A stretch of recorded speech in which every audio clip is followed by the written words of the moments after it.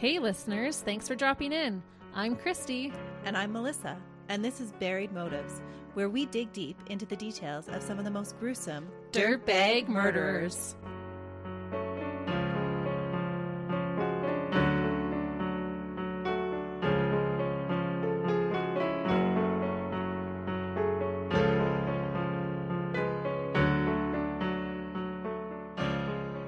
Hey listeners! Welcome back to Buried Motives. We're glad you're joining us for another week, or if this is your first time, thanks for checking us out. Yes, welcome. Some of you may be new listeners who have found us through our giveaway that we just had. So if that is you, we're super excited that you've chose to check us out. And if you didn't see who won, go check out our Facebook page. We were super happy to be able to gift that to someone. So we had a winner on our Facebook, and Christy has a winner in our case today. You have a survivor from your case, don't you? I do. She's only told me a little bit about it, but I'm excited. It's not very often that we get to tell a survivor story. This is true, and that's one of the reasons why I've been itching to do this case for a long time. So I am super excited to tell you this case. It's been one of those cases that I've never been able to get out of my head since the first time I learned about it many years ago. You know how you just have those ones that just really stick with you? Mm-hmm. At first, I wasn't going to cover this case because there isn't a lot known about this dirtbag's childhood. But with that being said, I was able to find some information about his earlier life, as well as a few things about his deranged mental state to give it a go. I had been humming and hawing about doing this one for so long, but to be honest, it was actually a listener who helped me make the final decision to cover it today. Ooh, was it a request? It was. So not too long ago, I had watched another documentary about this killer because it just fascinates me, this case. And on that exact same day that I watched the documentary, a listener messaged us suggesting this case. So I knew then that I had to cover it. I just felt like the universe must have wanted us to cover it because that's too much of a coincidence. Mm-hmm. Or the universe knew that I just needed to get this out of my system, maybe. She just needs to talk about it, people. I do. I really do need to talk about this case. So I just want to give a big shout out to Larissa for messaging us about this case. We appreciate you and all of our listeners so much. Good job, Larissa. You and Christy are on the same brainwave. Sorry, Larissa, if you are. But yes, we totally had synced up that day. So I'm giving it a go. And I just want to say that we love the requests we receive from some of our listeners. And we wish we could do all of them, but we do put them on our list for future episodes. And we spend time looking into everyone to see if there are enough details that we can find to cover them. And you guys have sent us some pretty wild cases, that's for sure. We love it, so keep sending them. Mm-hmm. So I'm hoping that by covering this case, I will finally be able to get this evil man out of my mind for good. One of the other reasons that I think I've always been so drawn to this case is because it does have one of the most remarkable survivor stories I've ever heard. I just can't even believe that this woman survived what this vile dirtbag did to her. And goes on to tell her story. Yeah. If you don't know this story already, you're going to be in awe. Okay, Chrissy, so let's get into this story. Okay. Lawrence Bernard Singleton was born on July 28th, 1927. He often went by Larry, but I will refer to him as Lawrence. His father was Albert Joseph Singleton. He was 41 when Lawrence was born. His mother was Lena Mae Richardson Singleton. She was 21 when she gave birth to this demon child. This means that there was a 20-year age gap between Lawrence's parents. That is quite the age gap. It is. Especially with 21 to 41, there's a lot of developmental growth going on in those years. Mm-hmm. Both Albert and Lena Mae passed away before the world found out what a monster their son was. Kind of a small blessing for them. I think so. The couple had 9 children altogether. Lawrence had 5 brothers and 3 sisters. They raised their children in Tampa, Hillsborough County, Florida. I'm guessing that Lawrence experienced a humble beginning being born in the 20s with such a large family. Oh, I could totally see that. Mm-hmm. All his siblings lived long enough to realize what their brother did, except for one of the sisters who died the same year she was born. Regarding his youth, neighbors and relatives of Lawrence's would later say that they knew deep down that he was a ticking time bomb. So there were signs from when he was really little that there was something going on with him. Yes. And I honestly think that this is one of those cases where we might be talking about an actual full-blown psychopath. Ooh. They are always the most interesting cases to me, that we don't have that nurture element in there that contributes to their deranged way of thinking and the awful things they do to other human beings. Exactly. And he is so beyond evil, and there's just no other reasons pointing towards why he would be behaving the way that he does. Because usually when we're digging deep, we find, childhood trauma or head injuries or just all these other signs that lead up. And there's none of that in Lawrence's records.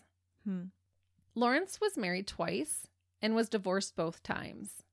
It just amazes me that he had even convinced a woman to marry him once. Let alone two. Yes. And all I know is that he had at least one daughter. So was he charming then? I don't think so. Was he the manipulative psychopath? No, I don't get that from him, no. Okay. And evidently, this daughter of his was the same age as the surviving victim that we will be talking about. And this fact has always been so disturbing to me, how you can do such horrific things to a girl the same age as your own daughter. And not make that connection? Yeah, have no empathy for her. I just feel like it takes a special type of cold blood to do that. Mm-hmm. Which would go back to, this is just in him. Yeah. Just pure evil. Yes. Reportedly, Lawrence and his daughter would often fight, and she refused to take any disciplinary action that he tried to impose on her. Maybe she knew deep down her dad was a dirtbag too. She sounds feisty. Mm-hmm. Lawrence had a charge of contributing to delinquency of a minor on his record. I assume it is, but I am unsure if this was regarding his own daughter. This means that he helped or persuaded a minor to do something delinquent. It could be something even like supplying them with alcohol. Okay. But that was kind of the only previous charge that I could find that he had. And you don't even know if it was his daughter or somebody else. Right. Okay. But he likes to interact with younger people, sounds like. Yes, which just makes him even that much more gross. Yeah. As an adult, Lawrence served as a PFC, which is a private first class soldier for the U.S. Army. He fought in Korea in the Second World War and earned a living as a master U.S. merchant marine, so like a seaman. It's interesting how many times that military career shows up in the dirtbags that we talk about. It really does. Well, a lot of them have that fascination of power. Mm-hmm. He was also known for his excessive drinking, his wicked temper, and his extreme hatred towards women. Oh, it does make you wonder what his relationship was with his mom. Yeah, I do talk about this a little bit near the end, but his siblings don't report any kind of abuse or abnormal upbringing for the time. Okay, and you'd think that because he got two wives, he didn't have any trouble attracting women either. He wasn't getting made fun of and left behind, having a whole bunch of pent-up sexual urges that weren't met. Right. Or being turned down by women and feeling resentful towards them. Yeah. So we're going to jump forward to the fall of 1978 when Lawrence was 51 years old. As we have discussed before, 51 is an unusual age for a person to begin murdering people. We'll talk about it as well near the end, but many believe that what I'm about to share with you is not Lawrence's first attack. In fact, many believe it's far from it. Because of the viciousness of it, I tend to agree. What he did does not seem like a first-time attack. 51's just too old to start. Yeah, I think he's responsible for a lot of attacks and even murders. Because what I'm about to tell you is pretty vicious, so be warned. But I just don't feel like that's your first time when you're doing things like this. It seems more practiced. Mm-hmm. His first recorded victim was 15-year-old Mary Vincent. Mary was going through a bit of a rebellious streak. She didn't like the rules her parents had for her. They were on the stricter side, and Mary was more of a free spirit. She had 6 siblings and was living in Las Vegas with her family. Her father was a mechanic who had worked in the military, and her mother worked as a blackjack dealer. Unfortunately, Mary's parents decided they no longer wanted to be married to one another, and a messy divorce ensued. This was really hard on Mary. She finally couldn't stand it any longer and decided to run away. Reports say that she slept inside unlocked cars before deciding that she wanted to go stay with her grandfather, who lived in Berkeley, California. Mary was only 15, and so she couldn't drive herself there. Being true to the 70s, she decided to hitchhike one state over to get there. The trip would have been around 900 kilometers or like 560 miles. Oh, man. Every time we talk about hitchhiking, it just creeps me out. I know. Because unfortunately, a lot of these stories stem from hitchhiking. Mm-hmm. You giving Mary's background already has me thinking about his previous charge and how that could play into it. Yeah, I think he knows how to pick out the vulnerable for sure. Mm-hmm. Mary did manage to make it to her grandpa's house, and she stayed with him for a short while. I'm not sure the exact amount of time, but some reports said that she was only with him for a few days. Mary had grown homesick and desperately wanted to go back home to see her family. She decided to go back home the same way she got there, by hitchhiking a ride with strangers. Her grandpa wouldn't give her a ride? I'm not sure how old he was, or if he even drove. Right. And 900 kilometers is not an easy drive there and back. No. And when I read about this, I could just totally feel for Mary. I'm sure we can all relate to that feeling as a kid of being homesick. You just want to get home as soon as physically possible. And this is how Mary must have been feeling. Mm-hmm. Where you just feel like, I want to just teleport there. I just want to get home. The first part of Mary's journey home was a successful but short one. She made it to just outside of Modesto, California. On September 29th, 1978, Mary had met up with a couple of other people who were hitchhiking as well. The three of them were standing on the side of the road with their arms out and thumbs up, the universal symbol for hitchhiking. Eventually, a light blue van stopped on the side of the road, just ahead of them. Mary ran up to the van to talk to the driver. Inside was an older man. He was balding and looked like a grandpa to her. He was super friendly and told Mary that he had a daughter her age, which I feel like would have put her at ease a little bit. Mm-hmm. He told her that he could give her a lift to Interstate 5. There was no one else in this man's van, so when Mary went to tell the other travelers to come and get into the van, the unassuming man told her that he only had room for her. Oh, no. And how creepy is it that he's already telling her, like he's making the connection, that he has a daughter the same age as her? Mm-hmm. It wasn't like that just slipped his mind and he didn't make that connection. Like he told her, oh, I have a daughter the same age as you. Right, so it was in the forefront of his thinking. Yeah. And this is another reason why I don't think this is his first time, because I don't feel like you're just driving down the road, see a teenage girl hitchhiking, and all of a sudden your brain says, oh, I'm going to pick up this girl and attack her. Like he knew from the moment he was talking to her by telling her, I can only take you. He knew already what he was planning to do. Yeah. Because if you're just driving down the road, you're not going to try and separate a group of hitchhikers. No. Especially when you have the room. He's driving a van, so he does have the room. Yes. So I feel like he was already a predator, and then he just saw his prey standing on the side of the road and had to stop. Mm.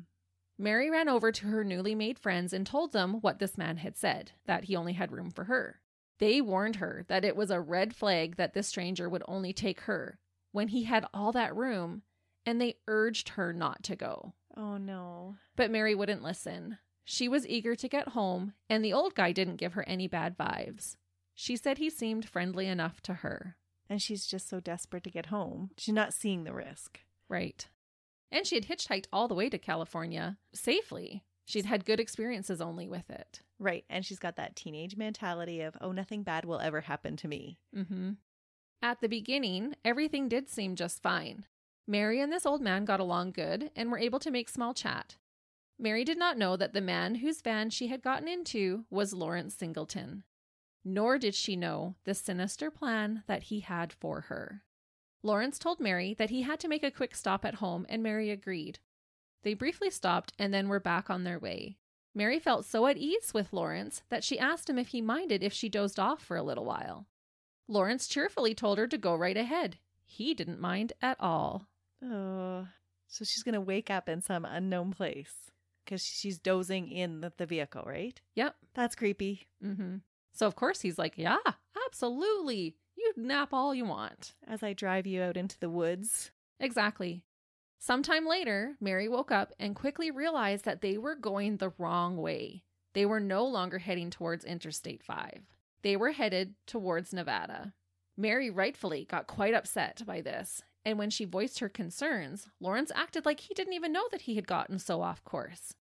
Mary's startlement lessened when Lawrence turned around and started to head back towards Interstate 5. He acted like he had just made an honest mistake. He said he missed the important turnoff accidentally. He told her, quote, "I'm just an honest man who made an honest mistake." She later said that she was scared and angry at the same time, but she also must have felt so vulnerable in that moment. Mm-hmm. Because she knew right away when she woke up that this is not right. And this is when red flags start going off for Mary. But you'd think that she would almost have a sigh of relief when he admits it, right? He's like, oh, he's turning around. Okay, all that fear that I had, that's okay. He is still that good guy. I was just being paranoid. Yes. Yeah, I think you're right. She totally would have had that moment of relief. Okay, he's turning around. Like she would have been scared at first. Oh, sorry, I didn't notice. And then he starts heading back towards Interstate 5 for her. But that feeling wouldn't last long for Mary. They drove for a little while, and then Lawrence announced that he needed to relieve himself. He said he couldn't wait for the next rest stop and was going to just pull over. Lawrence pulled off the road, but didn't just park on the shoulder of the road. He turned into a little side road in the Del Puerto Canyon area and drove until no one from the main road could see them. He put the car in park and got out, assuming to pee. When he got out of the van, so did Mary. She had noticed that her shoelace was untied. She was feeling uneasy and wanted to make sure that if she needed to run, she could, without tripping over her shoelace.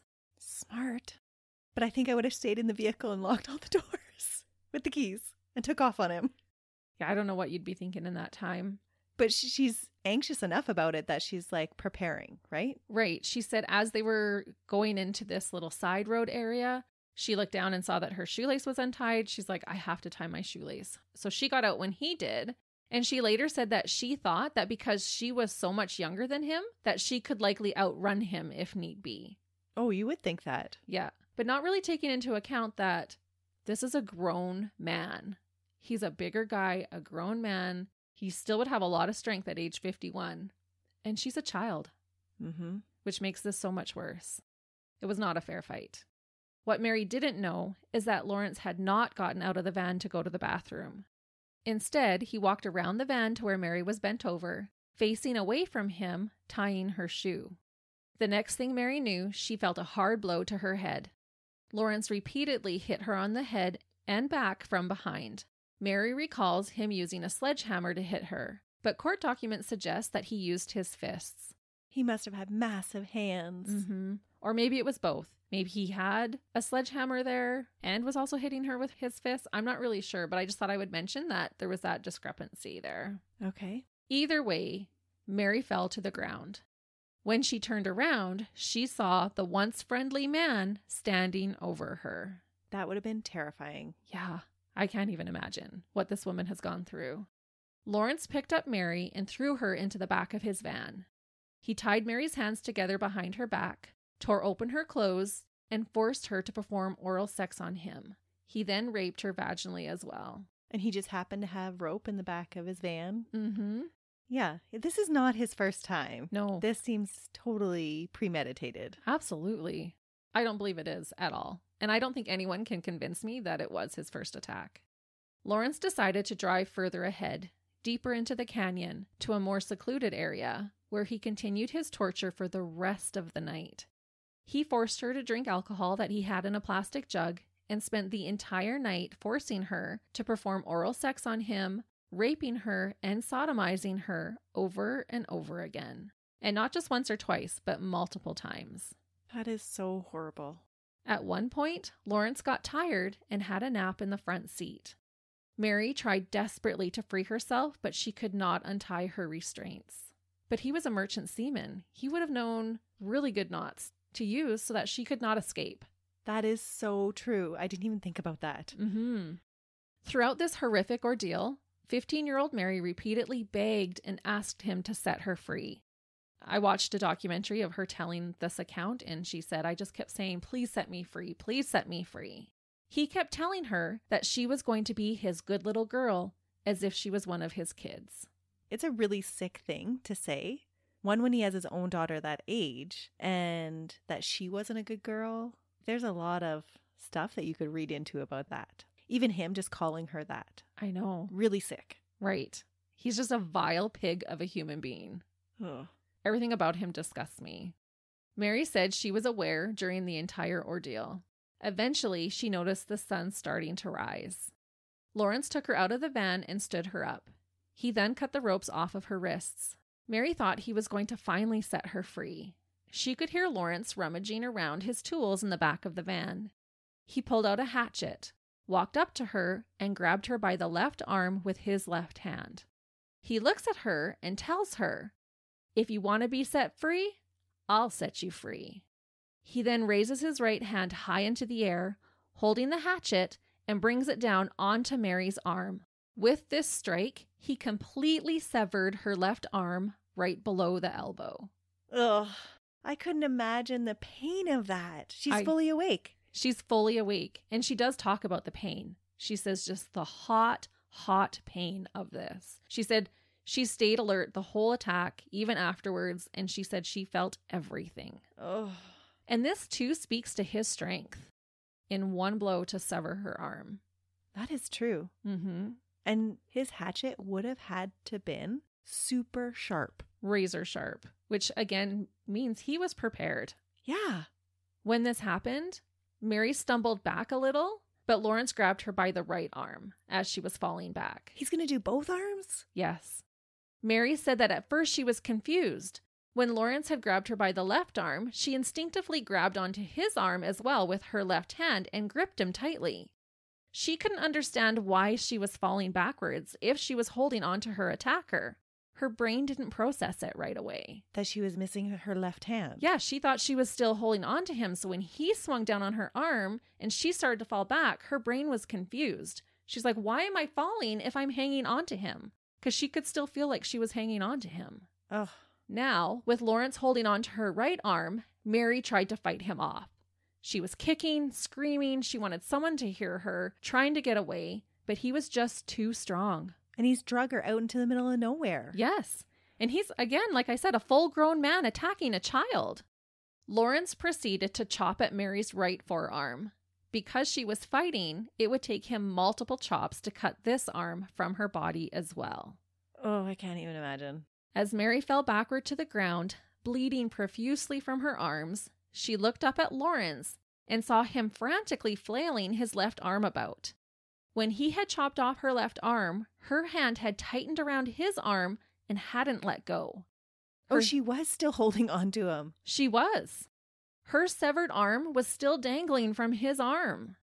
He had to loosen her hand's grip to fling it off from him. Christy, that is like right out of a horror show. It is. I literally have no words for how incredibly traumatic this experience would have been for Mary. She's laying on the ground, no arms, bleeding profusely, and she sees this man flicking his arm around, trying to get her arm off of him. That is wild. You can see why this has never left my brain.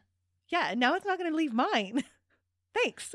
Sorry, listeners. But you can see why I need to talk about this case. I just can't even believe that this happened to her. That is so unreal. And as a child, as a grown woman my age, this would be so hard to go through. But at 15, after being raped for like a whole day through the whole entire night, so viciously and disgustingly, I can't even imagine. What a dirtbag. Mm-hmm.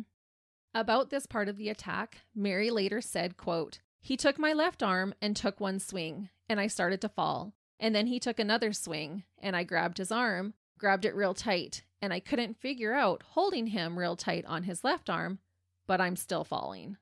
Her brain just couldn't compute it. No. Lawrence wasn't done with Mary. What? And she must have known it. She decided to go limp and act like she was dead. He grabbed her and drug her 50 yards, or like 150 feet, from the van to the side of an embankment. There was a railing to guard people from falling off the road to the bottom. Lawrence picked up Mary and threw her over the railing to land 30 feet below onto a rocky area. Although she had broken some of her ribs, Mary knew not to make a sound and to just lifelessly lie there. I don't know how you wouldn't make a sound. I don't know either. Lawrence carefully walked down to the bottom of the embankment and picked up Mary's body. He shoved her into a drainage culvert that was under the road, which is like a large tunnel to allow water to pass beneath the road, so no one would see her body. As he did this, he said to Mary, quote, "Okay, now you're free." What a dirtbag. And how did he know that culvert was there? Yeah, because that was 150 feet away. Yeah. And like, it wasn't like this was the spot he planned to go to because she had woken up and told him to turn around. Yeah, I don't know. Huh. Well, it might have been because it's kind of in a canyon area. So he might have just drug her till he found a spot where he could throw her. Maybe. And then noticed it and thought, oh, I'm going to hide her body so no one finds her. Just convenient for him, I guess. Yeah. Lawrence walked away, but Mary had no way of knowing if he had actually left or not. She decided to lay there for a while just in case. She was afraid that if she got up too soon, he might see her and finish the job. So she just laid there bleeding, in pain. She's now broken some bones from being thrown off of the cliff. I don't know how you would remain still through that. I Like, don't was she either. going in and out of consciousness? No, she said she stayed awake the whole time. My goodness. That is like a miracle in and of itself. It is. After a while, Mary started to feel weak from the blood loss and knew that if she didn't get out of that culvert, she would die. She said she heard a voice to get up, that she needed to survive, so he couldn't do this to anyone else. Mary somehow mustered the strength and crawled out of the tunnel. She dug her arms into the mud to pack the fresh wounds. Oh. I cannot even fathom the pain that would have caused. She then raised her arms high above her head to slow down the bleeding and to prevent muscle and tissue from falling out of the wounds, and she crawled, without hands, up the steep 30 feet embankment towards the road. I can't even imagine her doing that. No.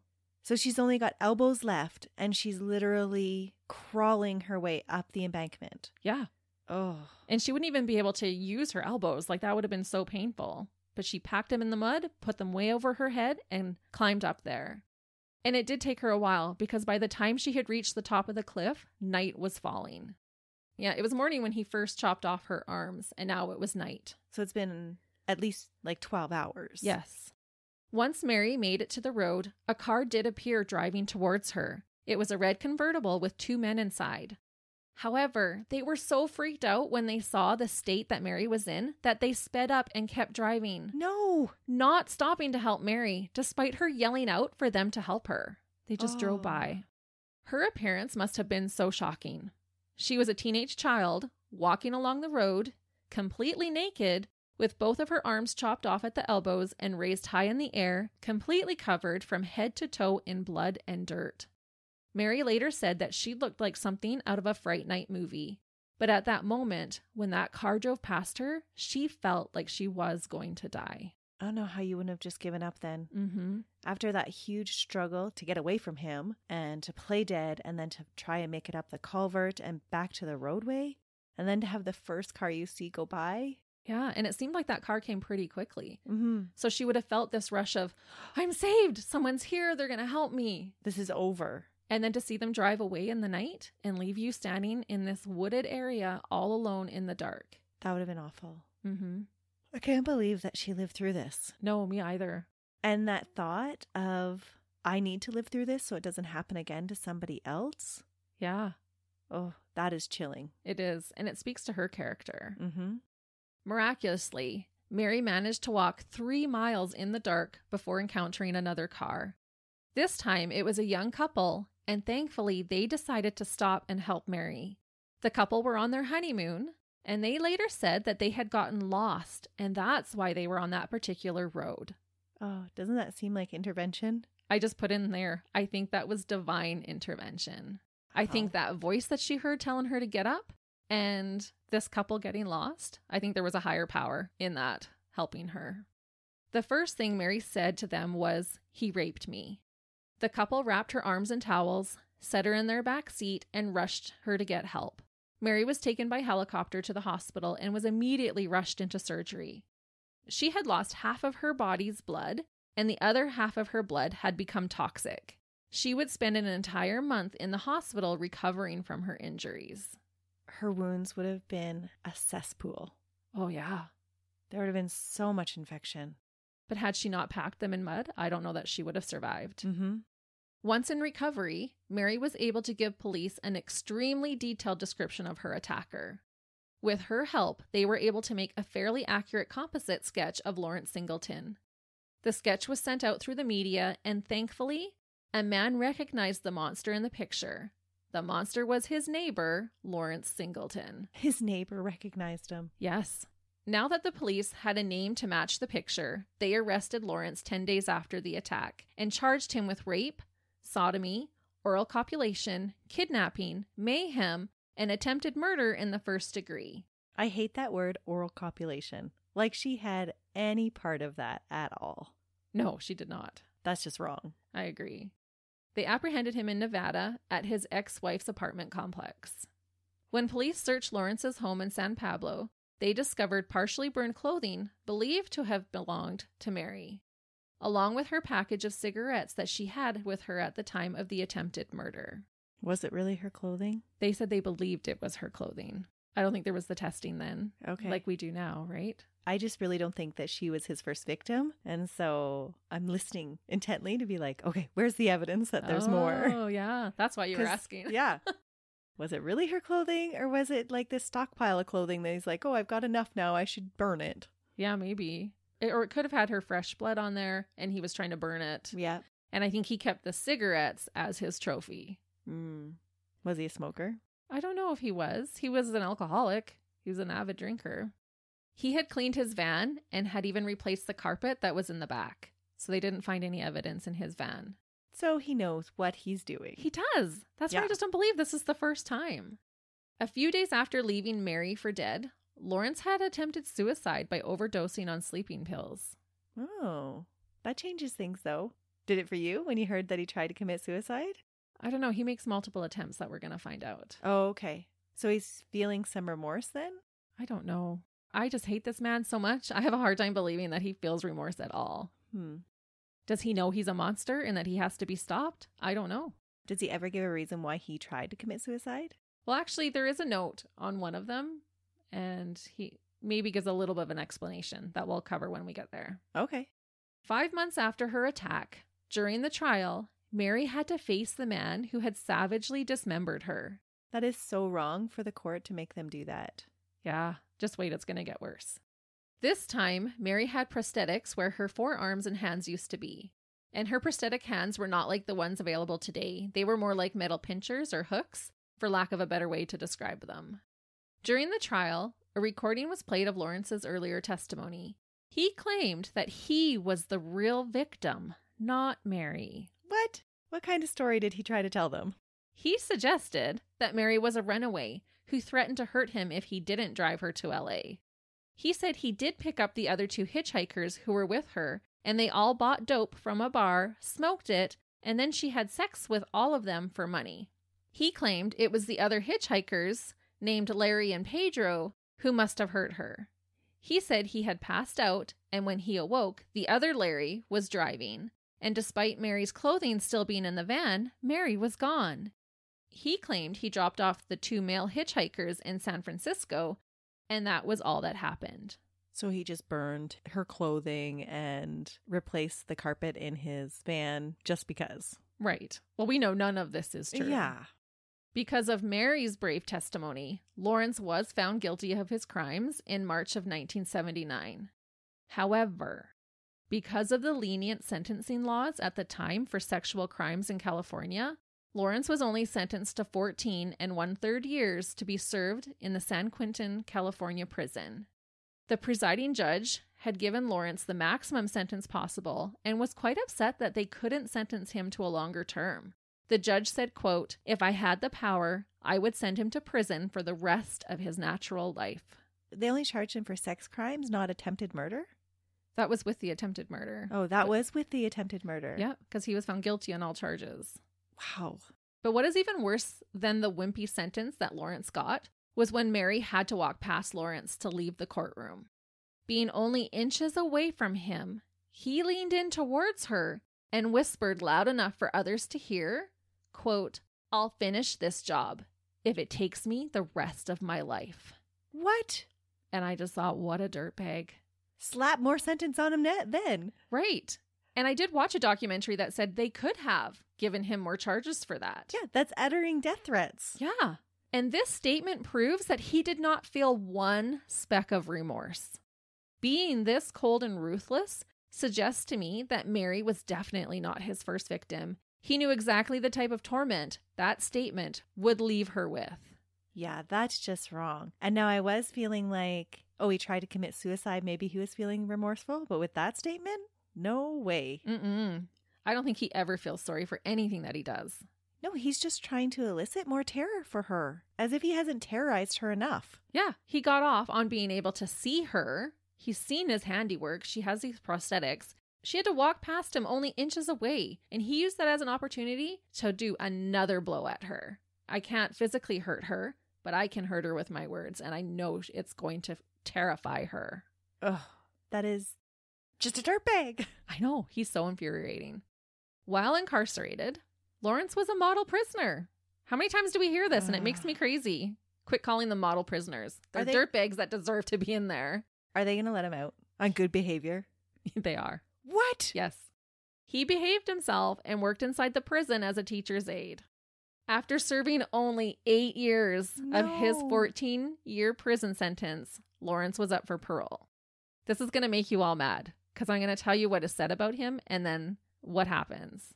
The psychiatrist who had been treating him at San Quentin prison said about him, quote, "Because he is so out of touch with his hostility and anger, he remains an elevated threat to others' safety inside and outside the prison." He was also described by multiple psychiatrists at San Quentin as having a paranoid personality, being a severe schizoid who was capable of angry and destructive outbursts on those weaker than he is. And they let him out. Yep. Early. Yes. Almost like half his sentence. Just over half his sentence. Oh. Donald Stahl, the prosecutor at Lawrence's trial, said, quote, "I think, if anything, he's worse now. He has not taken responsibility. He lives in a bizarre fantasy land and acquits himself each day. He does not accept his guilt and won't resolve never to do it again." And I also wanted to remind everyone that Lawrence had blamed Mary for what had happened to her during the trial. He is delusional. He called her a, quote, $10 a night whore. He said it was the other Larry, hitchhiker, that did it and that he was being framed. He also stated that he was the one being threatened by a 15-year-old girl. He made it sound like he was kidnapped by her. He said, quote, "Everything I did was for survival." He continued to try and defend himself by saying, "Sailors are never hostile to prostitutes." Oh, what a creep. So at the parole hearing, all of this is being said. All of this is being brought up. All the psychological reports. Yes. Okay. Saying he is a threat. He is not remorseful. He will do it again. A rational parole panel would listen to these statements and maybe question letting a man who viciously raped and mutilated a child free on the streets. For some unbelievable reason, in a cruel twist of fate, Lawrence Singleton was granted his parole and released early for his good behavior in April of 1987. That is bizarre. Mm-hmm. What were they thinking? They weren't. They were using 0 brain cells in making that decision. Who cares if he's being good in prison and helping teach people in prison? Okay, so he's going on to do what other horrific acts? We always cover a murder, right? Mm-hmm. That's where we're headed. Oh, it's just so maddening when they let people out who have these pasts and very clear tendencies that they are still going to be violent. And even at his sentencing, his judge said he should be locked up for the rest of his life. If I could, I would. And they're going to let him out. Just to go on to murder somebody else. Yep. And isn't that so much more awful because Mary fought so hard. She had the courage to continue to fight through all of that pain and go through what she went through because she had this premonition that if she did, she could save somebody else's life. Mm-hmm. And they're just going to let him back out so that he kills. Yep. I do think with him being locked up for that 8 years, she probably did save multiple lives. That's true, but she yeah. did everything that she could, and the justice system just had to keep him in jail, and they could have saved more lives. Yeah, it was like a slap in the face to her as a survivor. Yeah. Understandably, Mary was terrified that Lawrence would make good on his word and finish the job. She lived in constant fear, worried he might track her down. She could never stay in one spot for too long. Remember, he had promised her that he would one day finish the job that he had started. Mm-hmm. And why wouldn't she believe him? Lawrence had physically tortured Mary years prior, but he had continued to mentally every day since the attack. As a result, she fell into a depression. She was kept up at night with nightmares and struggled to hold down a job with her prosthetics. She later said that she had to work twice as hard to do things without hands. Mary developed an eating disorder and plummeted to under 100 pounds. Her anxiety became so crippling that it became challenging for her to even leave her house to run a simple errand. And all of this happened after his release. Yeah. She was having a hard time before, but at least she knew where he was. But once he got released, her fear skyrocketed. And understandably so. Yeah. So she just couldn't settle. She had to continue to move from house to house to house, from place to place. She would never feel safe. No, not at all. Always looking over her shoulder. Mary filed a civil suit against Lawrence for her pain and suffering. It was settled in May of 1987 for $2.56 million in her favor. However, she was never awarded a penny of that money. Lawrence didn't have anything of value to pay her. His health was poor, he only had $200 in his bank account at the time, and he didn't have a job. I believe at this point he was living off of his Marine pension, which should have went to her. Yeah. When Lawrence was released from prison, he was unable to find a town close enough to the prison to serve his parole in. He had been ordered to stay in Contra Costa County, California. People in the surrounding areas knew what a disgusting monster he was and protested him living in their towns. They didn't just sign a petition. They would gather in the hundreds and cause such a scene until police had to move him. I can't blame them. Yeah, it was pretty wild. I actually really loved reading all of the things that these townspeople were doing. They're like, nope, he is not coming to our town, and then police would have to remove him. But he had to stay within a certain distance of the prison. So instead of moving into a community, he ended up living in a trailer on the San Quentin prison grounds. It is rumored that he even had to be supplied a bulletproof vest when he was transferred for his safety. Lawrence only had to serve 1 year of parole and then was free to leave the state. What? Mm-hmm. No, like nothing after that. Nope. Just free to go. Yep. 1 year living on our grounds in our trailer that our taxpayer dollars are going to supply you with.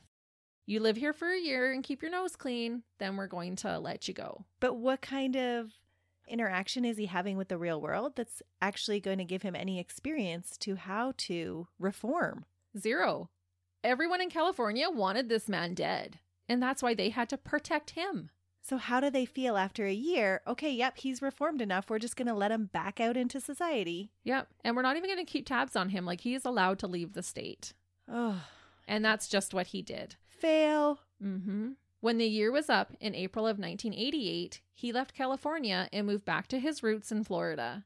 He immediately went and visited family in the Tampa area. Although he was now close to family, not everyone was excited to have him back in Florida. While he was staying with one of his brothers, someone detonated a homemade bomb at his brother's house. It made a 4-foot wide indent in the yard. And another man even offered to pay him $5,000 to leave Florida. So who detonated the bomb? Like just somebody? Somebody did, yeah. People just wanted him out of there too. Not as badly as in California. I don't think as many people in Florida knew about his crimes. There weren't mobs gathering. Right. But there were bombs being set off. Yep. At his family's houses. At his brother's home. Oh, his poor brother. Now a free man, Lawrence the Dirtbag couldn't keep his nose clean. He was arrested twice in Brandon, Florida in 1990 for petty theft. In April, he was arrested and pled no contest for stealing a $10 camera from a drugstore. I'm already jumping to, what's he need a camera for, Christy? Ooh. He's got no friends to take pictures of. He got caught anyways. Well, he's living with his family now, though. Suspicious. Mm-hmm.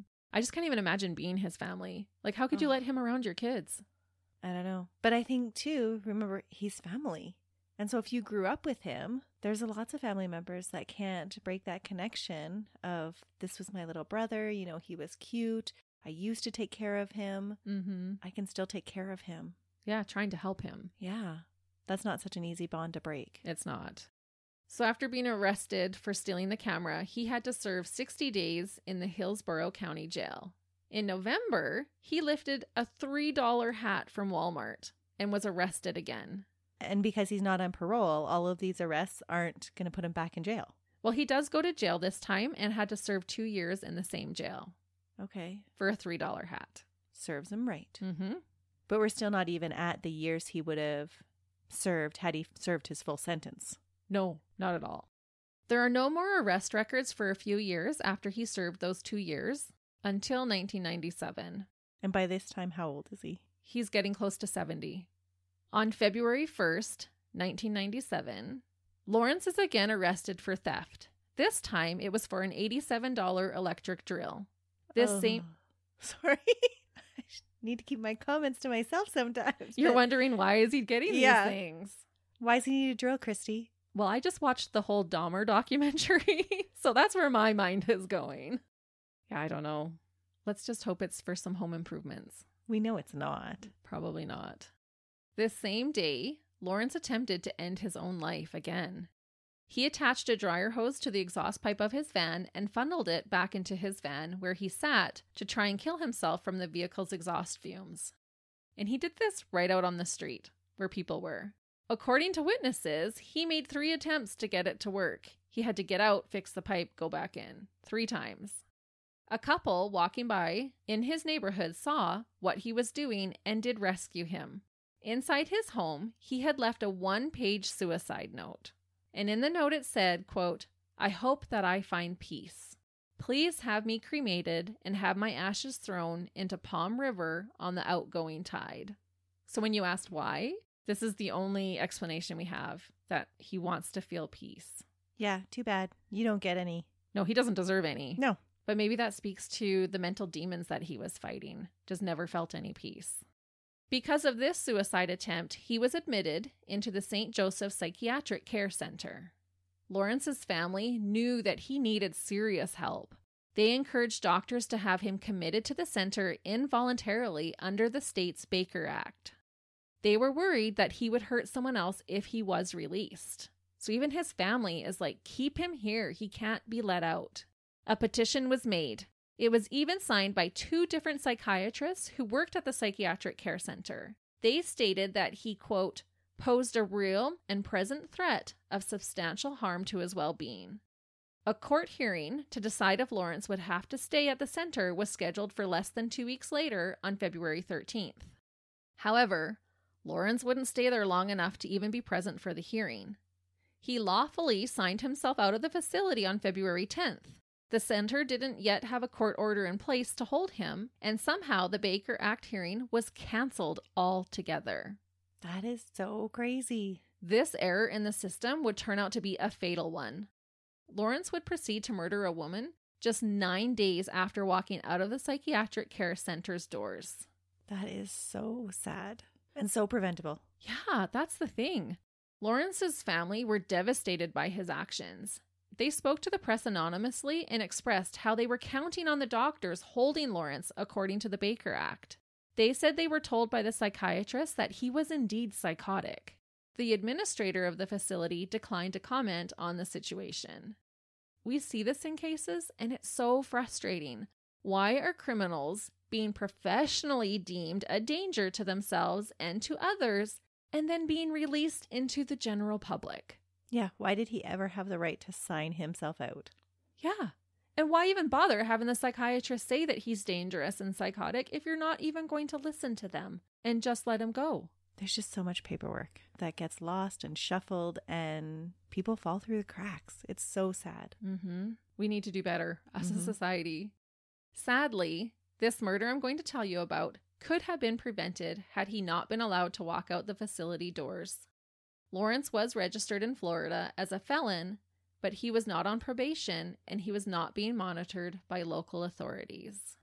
On February 19th, 1997, just a few months shy of his 70th birthday, Lawrence would viciously murder a 31-year-old woman named Roxanne Hayes. On that day in Tampa, Florida, police received a 911 call from a frantic man. The caller was a house painter who happened to see a grisly scene unfold inside the home where he had been hired to paint. This man said that he could see a naked man who was covered in blood stabbing a naked woman over and over again. He said the woman was laying motionless on a couch and that he could hear bones crunching with each stab. Oh. She was not fighting back. Again, he has that strength. To break a bone with a stab? Even at 70. Yeah, at 70. He's technically 69, but only a couple of months away from turning 70. Ugh. I'm going to read a quick overview of the painter's testimony from the Supreme Court appeal documents. This isn't his words, but it's a summary of his words. And it says, quote, "At trial, the state presented the testimony of Paul Hitson, an eyewitness. Hitson, who had been hired to paint Singleton's house, testified that after knocking on Singleton's door and calling his name, he walked into Singleton's house and heard a muffled, gurgling sound for help.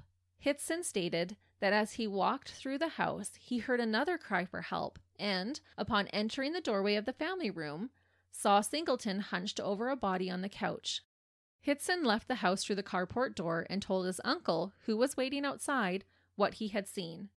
Hitson then ran to the front of the house and looked through the window on the front door.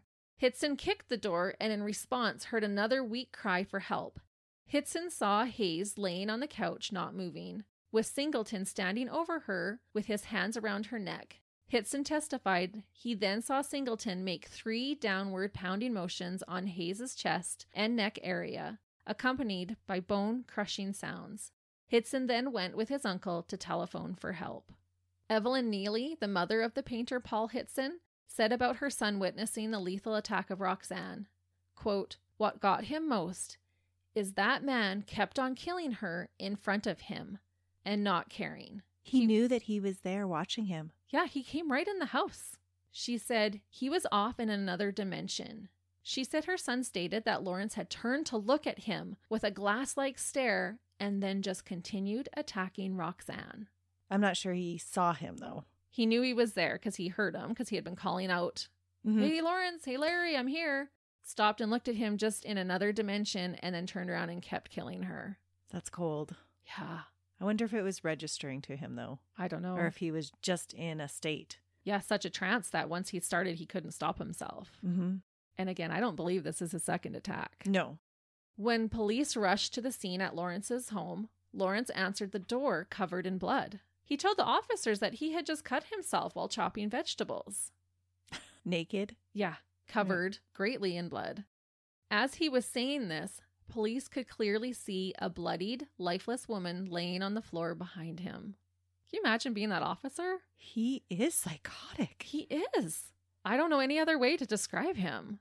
He's just the most cold-blooded killer ever. Lawrence told police that Roxanne was a sex worker. He said they agreed to $20 for her services, but that she had tried to steal more money from him, from his wallet, and threatened him with a knife. He said that she was stabbed as they struggled.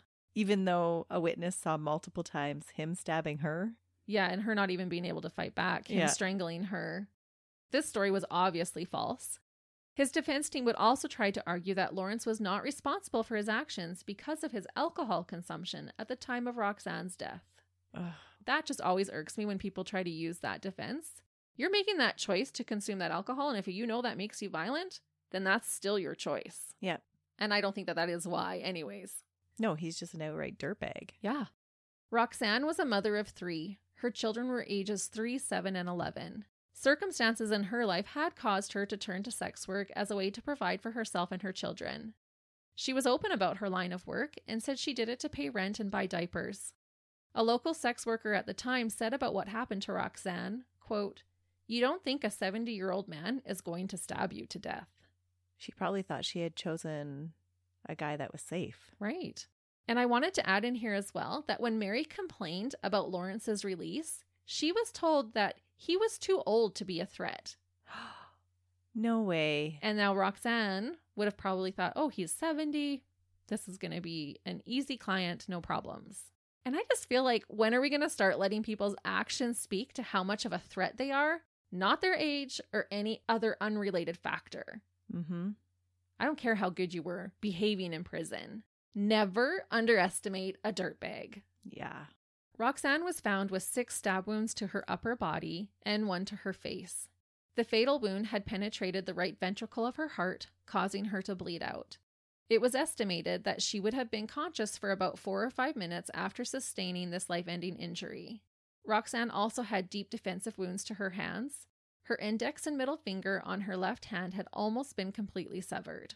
The murder weapon was determined to be a boning knife. Roxanne had a rocky past, but is remembered fondly by her loved ones. They said she was a good person. Her boyfriend at the time said, quote, "We will miss her. If any of those people could sit down with Roxy for 10 minutes, they would know she didn't deserve what she got. Absolutely, she didn't. No way. Nobody does. And those poor children now left without a mother? Yeah, so tragic. And preventable. This didn't have to happen. That's what makes the whole thing so maddening. It does. After being taken into custody, Lawrence again tried to end his own life. He was sent to a psychiatric hospital for treatment before being sent to jail to await his murder trial. When Mary learned about what Lawrence had done to Roxanne, she knew she had to get over her fear and face her living demon to make sure he would never hurt another woman again. Again, she has to face him. Yes. This was the moment she knew that she had to come out of hiding. Mary, being one of the most courageous survivors I've ever come across, told the court of what she had experienced at the hand of Lawrence Singleton and how it had affected her life afterwards. And this could not have been easy for her. I also want to point out that she didn't have to go and testify. She volunteered. She mustered the strength to go so that he would have to pay for what he did to Roxanne. What an incredible person. Yeah, she's amazing. During her testimony, she pointed at Lawrence with her prosthetic arm and said, quote, "I was raped. I had my arms cut off. He used a hatchet. He left me to die." After only 4 hours of deliberation by the jury, Lawrence was found guilty of first-degree murder. The jury recommended the penalty of death by a vote of 10-2. The court happily agreed, and Lawrence was given a death sentence. The judge giving him his sentence, Judge Anderson, said that Lawrence did not seem to even care about his sentence. The judge said, quote, "This was an unprovoked, senseless killing of a human being. We are living in the times worse than Sodom and Gomorrah." And he missed preventable. Exactly. And I wonder, like, looking back, did any of those parole board people Feel like they had blood on their hands? Yeah. Mm-hmm. Or the psychiatric center that they let him out? Like, I know it's not them that did it, but it's just such a series of unfortunate events. It really is. And things that should not have happened. The system needs reformation. Mm-hmm. One of Lawrence's family members said after the murder, quote, "He was just a walking time bomb. That's all he was. As far as I'm concerned, they can take him to the electric chair." And do they? No. He's still alive? No. Oh. The state never had to carry out his death penalty. Lawrence Singleton died of natural causes after battling cancer on December 28th, 2001 at the age of 74. So he only had to stay in jail for 4 years. Instead of dirtbag, his burial inscription just lists his military achievements: PFC U.S. Army, Master U.S. Merchant Marine, and World War II Korea. He is buried in the Garden of Memories Cemetery in Tampa, Florida. He was not cremated and scattered in the Palm River like he wanted. Well, at least that's some sort of justice. Mm-hmm. Many believe that Lawrence did not randomly start attacking women, as we've said, in his 50s. He is suspected of murdering over a dozen women throughout his life. So to me, it sounds like they have specific victims that they do believe he murdered, but no evidence or way to charge him with that. Which is unfortunate. Mm-hmm. Before we end, I want to share more information regarding Mary Vincent, the heroine of today's case. Not often do we get to discuss survivors of the dirtbags we cover on our podcast. Plus, her case inspired much needed change in the justice system. Oh, so something did change because of her? Yes. That's amazing. It really is. And I just wanted us to end with Mary. When Mary was younger, she was an avid dancer and had dreams of becoming a professional. These dreams were crushed when they had to use pieces of her legs to reconstruct her arms. She was married, but that marriage ended in divorce.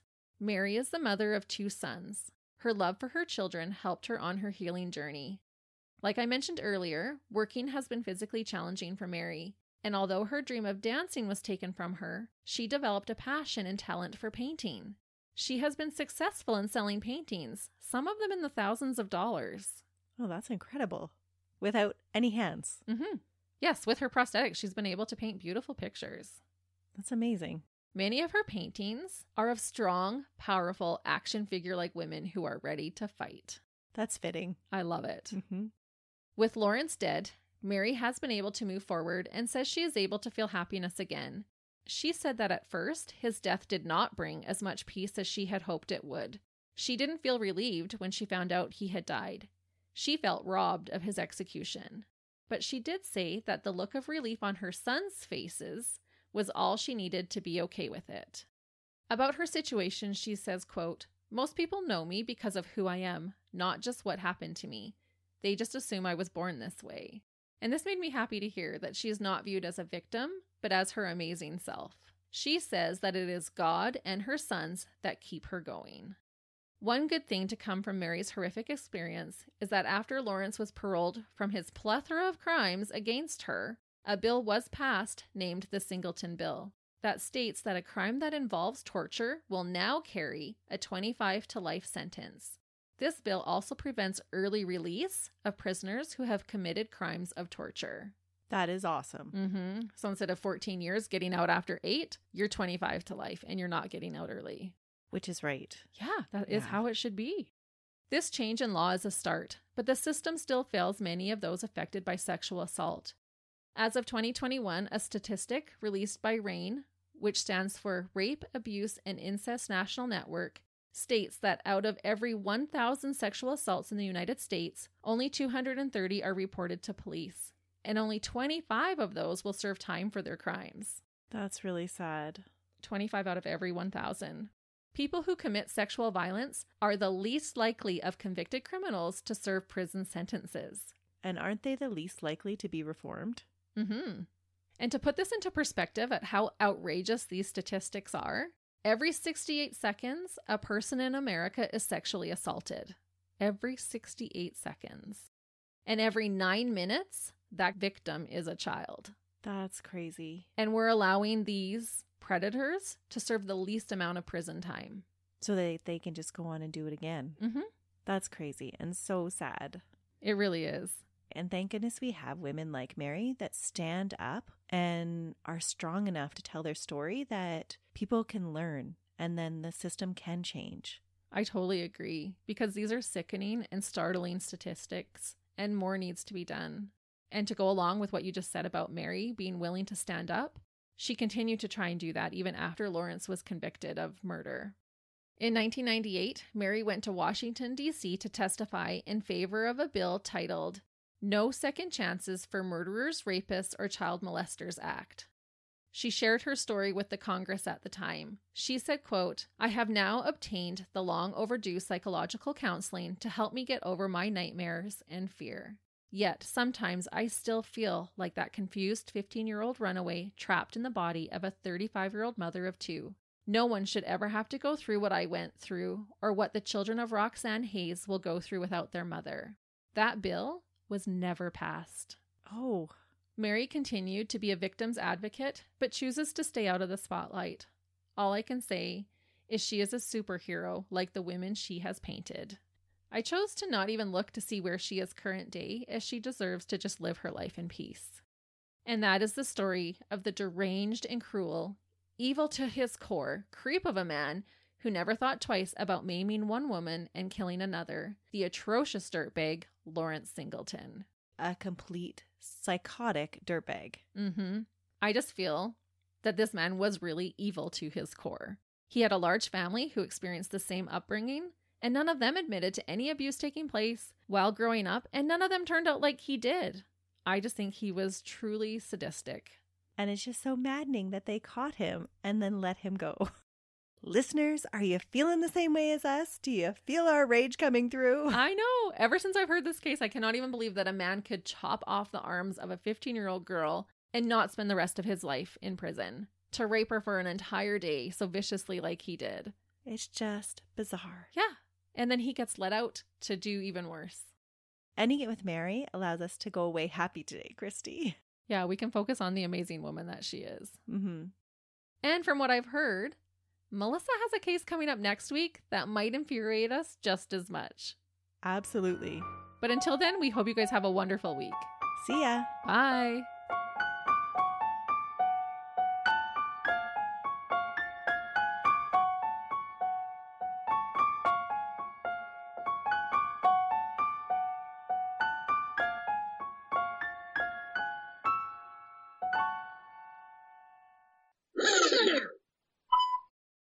I'll take away your blanket if you don't.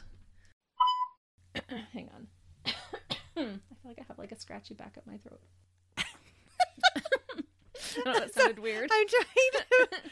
You have a scratchy back up your throat. I have a scratchy at the back of my throat. Oh, okay. That makes more sense. Kind of. Kind of. I called it a scratchy instead of a tickle. Hold on, I gotta turn off my heat because Yeah, you're falling asleep. I know. I was gonna be like, throw that blanket on the floor, girl. Okay, no more blankets for me. Chrissy's she's really testing me today. I know. I fed her lunch and gave her a warm blankie. She's ready to fall asleep. You're like a toddler. I just have to feed you and wrap you in a warm blanket. Like a toddler, I did not sleep last night. Me either. What a pair we are. I need a chocolate bar or something. Anyways, we digress. Yes. How do we even get onto that? I don't know. Sometimes when I'm editing, I'm just like laughing. Like, oh, you're editing? I'm like, yep. And I'm like, Melissa and I are hilarious. I ended at the arena. I'm pretty sure people think I'm like totally crazy. Because you're like, these big earphones. And sometimes like I try to laugh to myself, but sometimes it's just so funny.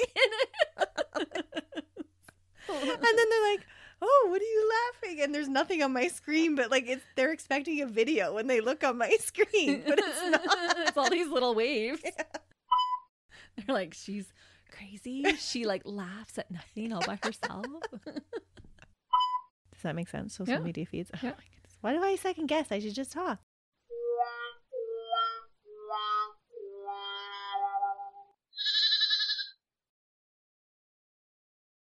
Hey, we're live, pal, and we'd love for you to come check out our podcast, Tales from the Estate. Each week, we talk about our top 5 favorite somethings. My beautiful wife, Caitlin, likes to share all sorts of random facts. Yeah? Did you know that cows have accents?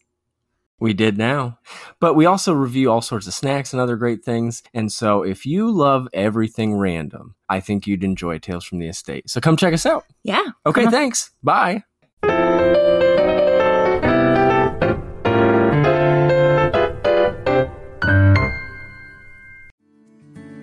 Come on a journey like no other, where you will discover many roads that will lead you to a happier, healthier, and more stress-free life. And the beauty is, you don't need any vacation time for this adventure. The journey will come to you. Join Avery Rich on your very own journey into yoga. Along the way, she will demystify yoga poses and guide you into a yoga posture or short sequence, all in less than 15 minutes. You have nothing to lose but stress. The Journey into Yoga podcast. It's not for people who like yoga, it's for people who don't like yoga. Follow or subscribe on Apple Podcasts, Spotify, Amazon Music, or at averyrich.com. Another Sound Off Media Company podcast.